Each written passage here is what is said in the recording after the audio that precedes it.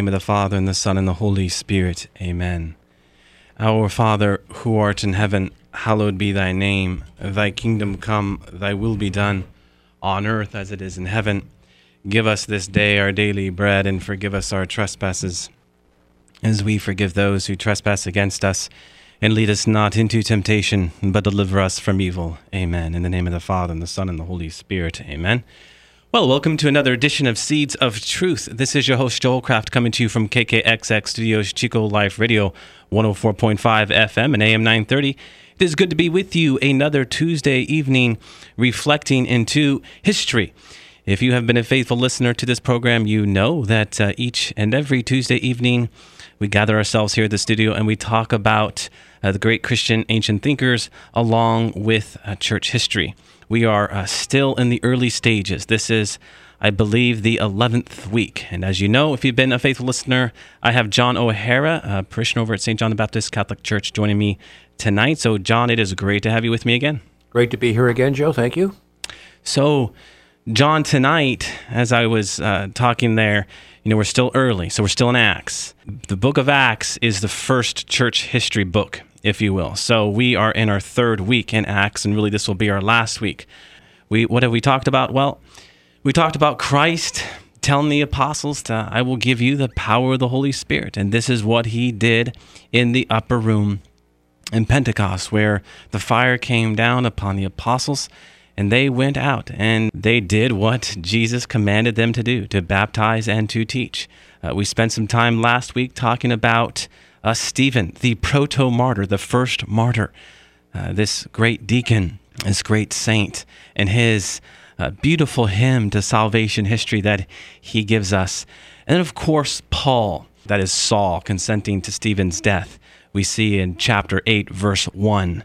And of course, in chapter 9, we have his great conversion. For a time, Saul was sending Christians to prison, and now he became a prisoner of Christ. This dramatic story.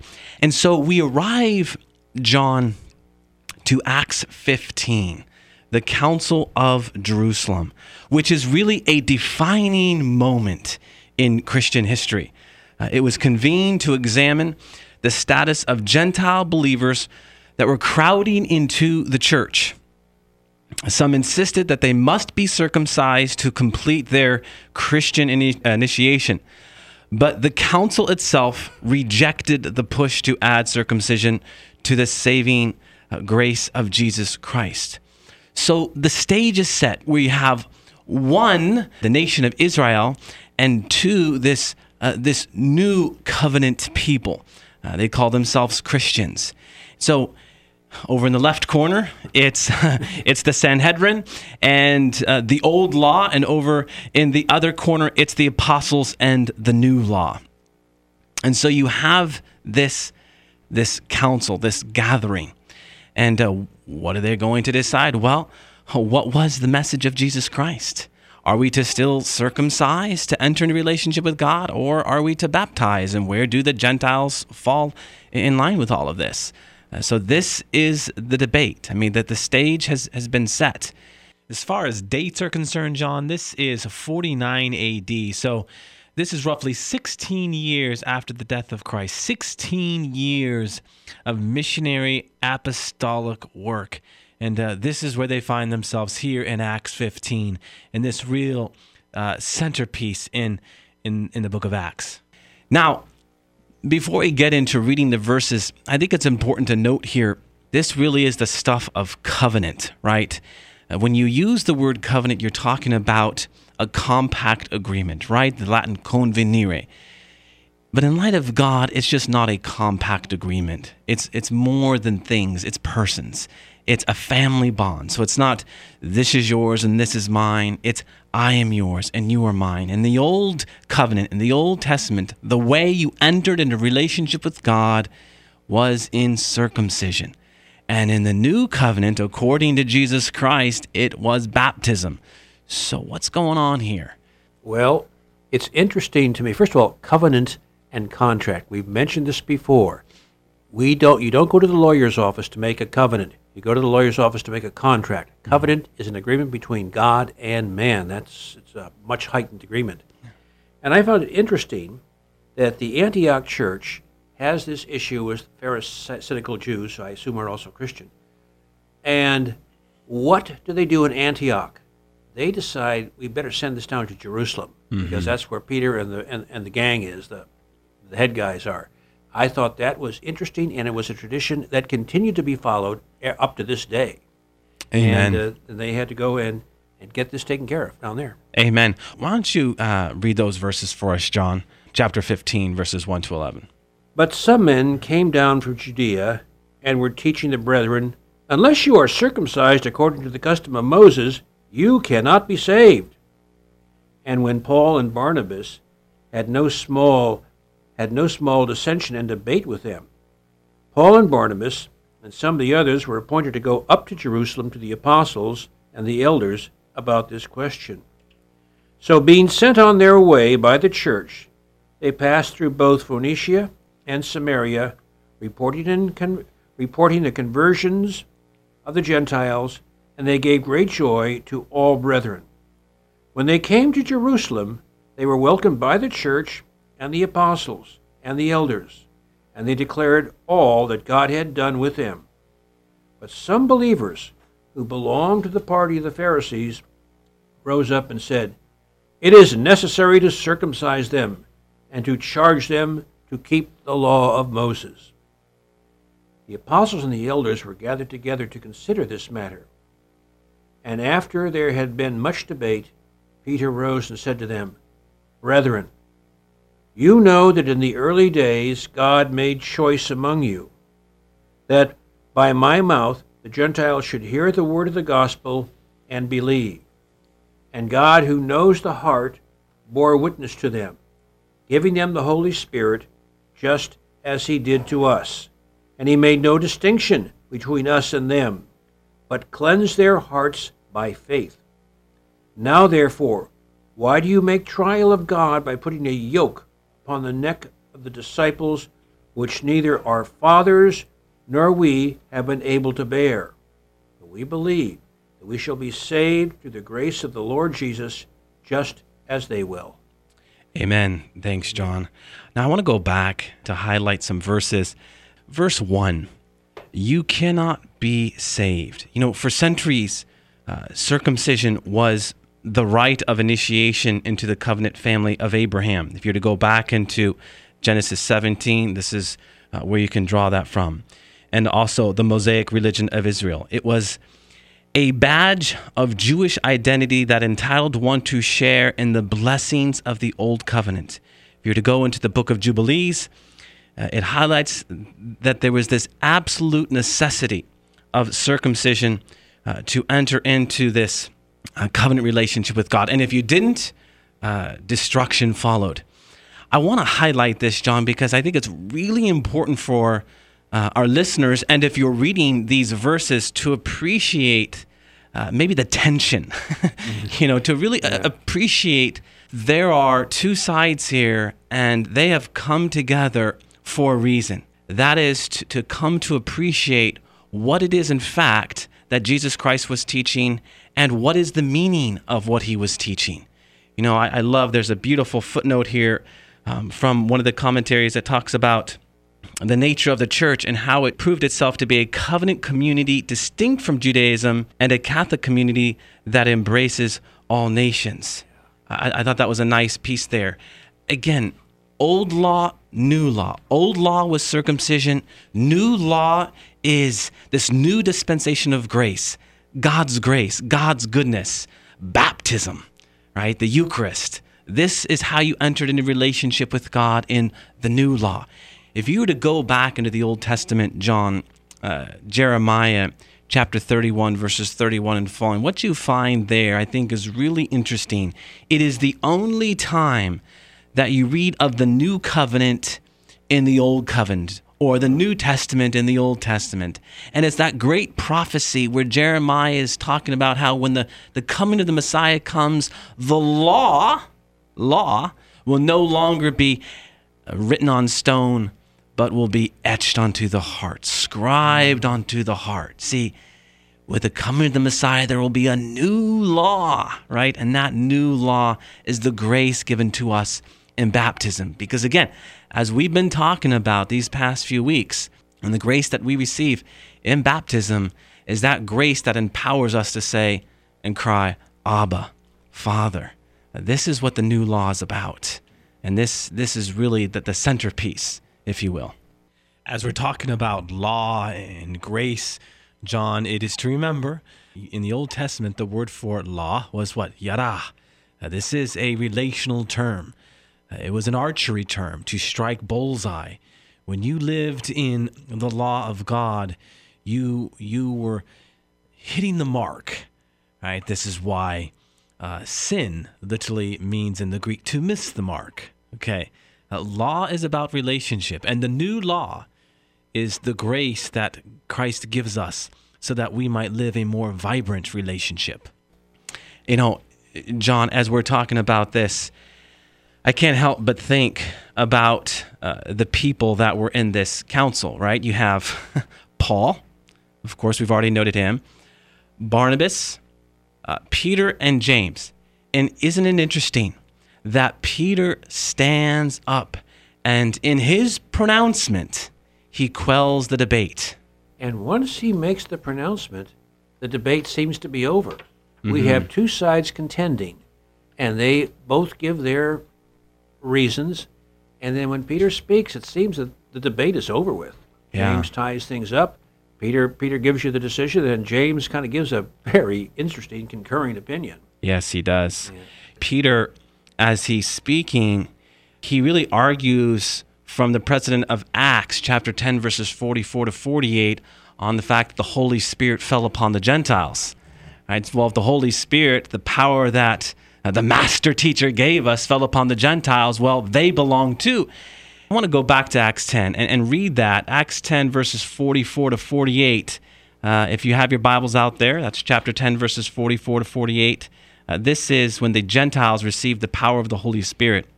While Peter was still saying this, the Holy Spirit fell on all who heard the word. And the believers from among the circumcised who came with Peter were amazed, because the gift of the Holy Spirit had been poured out even on the Gentiles. For they heard them speaking in tongues and extolling God. Then Peter declared, "Can anyone forbid water for baptizing these people who have received the Holy Spirit just as we have?" And he commanded them to be baptized in the name of Jesus Christ.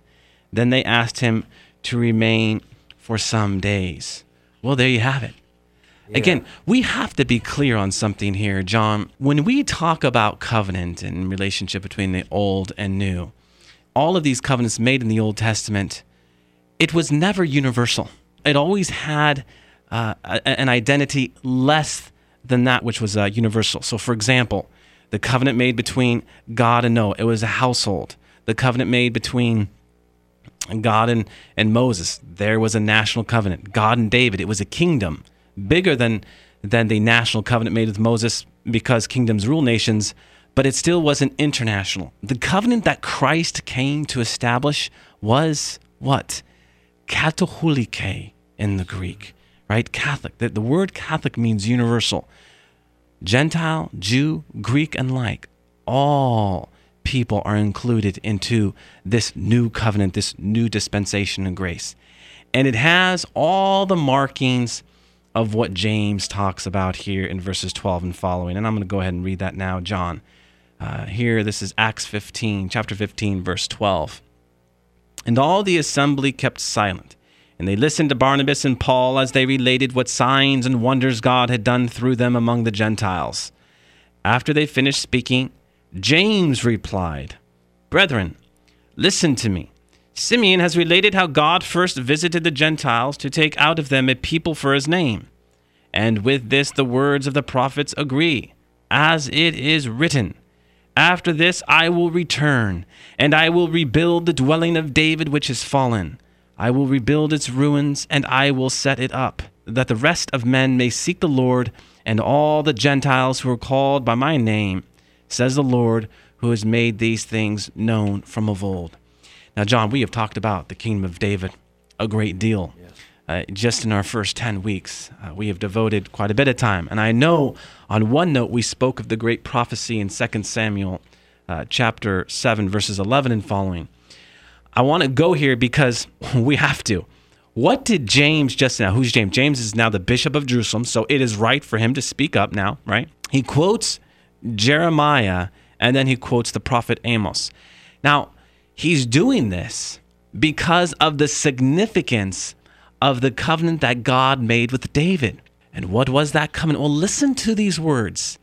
In the world of important verses in the Old Testament, John, this is very, very important. Listen, this is from 2 Samuel 7, verses 11 to 16. The Lord declares to you that the Lord will make you a house. I will establish the throne of his kingdom forever. I will be his father, and he shall be my son. When he commits iniquity, I will chasten him with the rod of men, with the stripes of the sons of men. But I will not take my steadfast love from him, as I took it from Saul, whom I put away from before you. And your house and your kingdom shall be made sure forever before me. Your throne shall be established forever. So there you have it. God speaking through the prophet of Nathan to David says, I will establish my house forever. I mean, take a closer look at these words, John.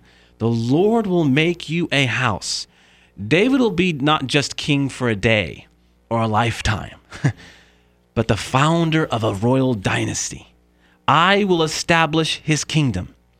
The son of David, of course, Solomon here, who is going to be a prototype of Jesus Christ, will be a ruler of a vast kingdom that includes all of Israel, but also the rest of the world. And this is what James is talking about in Acts 15. If you were to go into the books of Chronicles, there's a number of verses that talk about the kingdom of David being the kingdom of Yahweh that's going to include the whole world. And how about this verse? He shall build a house for my name. David's son will build the temple as a permanent home for the Ark of the Covenant. Solomon builds a temple for the presence of God. Jesus Christ himself is the new temple, the presence of God. I will be his father, and he shall be my son. David's son would be adopted as God's own son. That's the essence of that verse. It's interesting. This is the first time we see and we read of this explicit language of God's own son. The covenant God made to Abraham. Your descendants will be as large as the stars in the sky and Yes. the sand on the shore. That's the same huge number of people. Yeah. And then to David, and then all the world. Yeah, that's God has made that promise of huge numbers of people before, at the beginning, in fact. Yes, Genesis 12, verses 1 to 3, that beautiful covenant between God and Abraham, that threefold promise. And it's no wonder, John, why the Gospel of Matthew opens up with Jesus Christ, the son of Abraham, the son of David. And that really highlights this last point. Your throne shall be established forever. The dynasty of David is not going to be around for just 200 years, 300 years, 500 years, but John, forever, for all eternity. When dynasties rise and fall in other earthly monarchies, but this is different. This is the promise. A little aside, I was quite impressed with James's speech, and what impressed me a lot was the fact that Jewish catechesis sure can show Catholics how to go about catechizing. I mean, these guys knew their Old Testament, and I mean, they can quote it, they've been through it, they didn't have books, and yet they listened so closely, they knew their stuff. Yeah. I wish we did. Yeah, that's interesting as you bring that up, John, and really it goes to the heart of this program, because what was Jewish catechesis? How did the Jews catechize? The Jews didn't have a catechism. Nope. No, it was just their liturgy, right? I mean, you go to the synagogues and you study. And when you study the Word of God feverishly as they did, then you're going to have the Word of God memorized, right? I mean, imagine if we as Catholics went to church every day, you listened to the Word of God every day, you reflected upon the Word of God, and then you're asked to teach on the Word of God. That's another thing about what the Jews did. Certainly, once you were established, you were a teacher. And when you taught, like anyone who's a teacher, they know this. There's reinforcement. You remember. The more time you teach one subject, the more you're going to remember about that subject. We would be well served, for obvious reasons, to attend Mass each and every day, for the Eucharist, of course, but also to build up our faith, our understanding of the faith. Again, it's that great proverb, what you feed grows. The more you spend time with something, the more familiar you are going to be with whatever it is that you're spending time with. And if it's God, then you're going to be more familiar with the stuff of God. People ask, hey, how do you remember Scripture so well? Well, if you're spending time with Scripture, then you're going to remember Scripture. And certainly, there's something to be said about memorizing certain verses. But in the end, to truly remember Scripture is to spend time with Scripture, to teach Scripture, to pray Scripture. Jewish catechesis was about going to the services, and it was then on your fingertips. And this is what's going on with James here. He just quotes, Jeremiah and the prophet Amos, and beautifully so. And what is he saying? The kingdom of David is being restored. It was destroyed for a time, but hey, God does not break his promises. And he said, I will be with you forever. I will be with you forever. Why did Matthew painstakingly go through his narrative highlighting Christ as the Son of David? On 9 separate times, Matthew, Mark, John, they don't do this.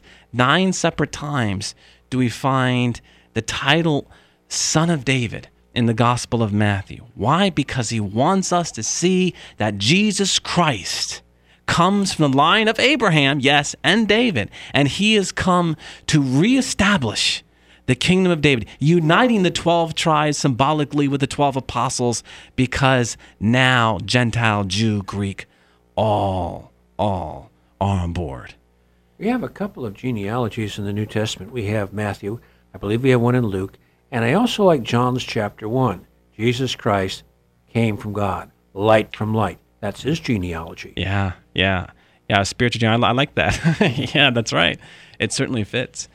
So, revisiting here a little bit, John, Acts 15, and some of these words. Going back to chapter 15, now down to verse 19, we read, Therefore my judgment is that we should not trouble those of the Gentiles who turn to God, but should write to them to abstain from the pollutions of idols and from unchastity and from what is strangled and from blood. For from early generations Moses has had in every city those who preach him, for he is read every Sabbath in the synagogues. Now it's interesting here, we have James, who is setting forth a pastoral initiative to promote fellowship and kind of preempt foreseeable friction between the Jews and the Gentiles who are coming together in the church. I think this is a wonderful insight to gain here, that out from this pastoral initiative, we have an apostolic letter from Jerusalem to the churches in Syria, Cilicia, that requires Gentile converts to observe a minimal code of religious purity. From what did we read there? Abstinence from idol food, sexual immorality, and the consumption of blood and meat or by itself. Why would James set out to do this? Well, let's think about this.